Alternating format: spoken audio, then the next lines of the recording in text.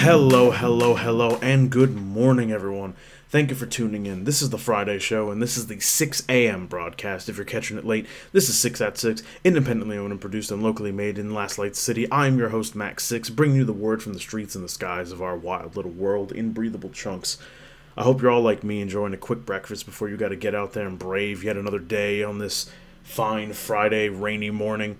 We do have some news up front that I want to talk about, and we're not going to wait around for it. Word came down from upstate from two towns relatively close to each other. Those towns are Gear Creek and Australia. Up in Australia, a pretty sleepy town despite its namesake, there was a pretty loud fight, notable explosion, and a fire up there.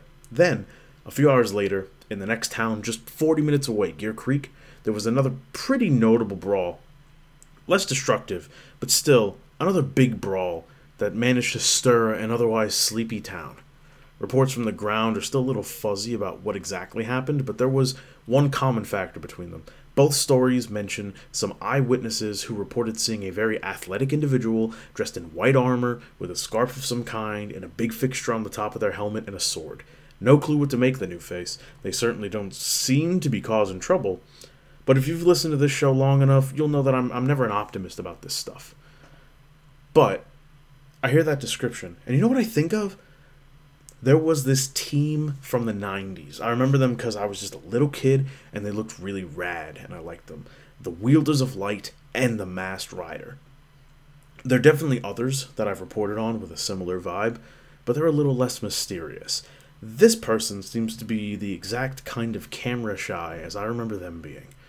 Never knew anything about that squad because they'd show up, they'd beat a monster, and then be gone just as quick as we heard there was even a monster. But if you've got memories of the time that weird dolphin thing showed up to schools and tried to make us all fail our ITBS test to ruin the grades of an entire generation or whatever his plan was, then you might remember that weird little rainbow-colored squad in helmets and capes and robots that made it blow up.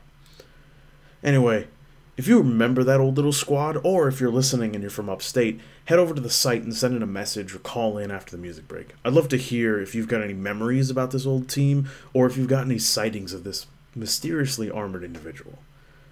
Anyway, we got more news, but first, I want to kick off this sleepy Friday morning with a song.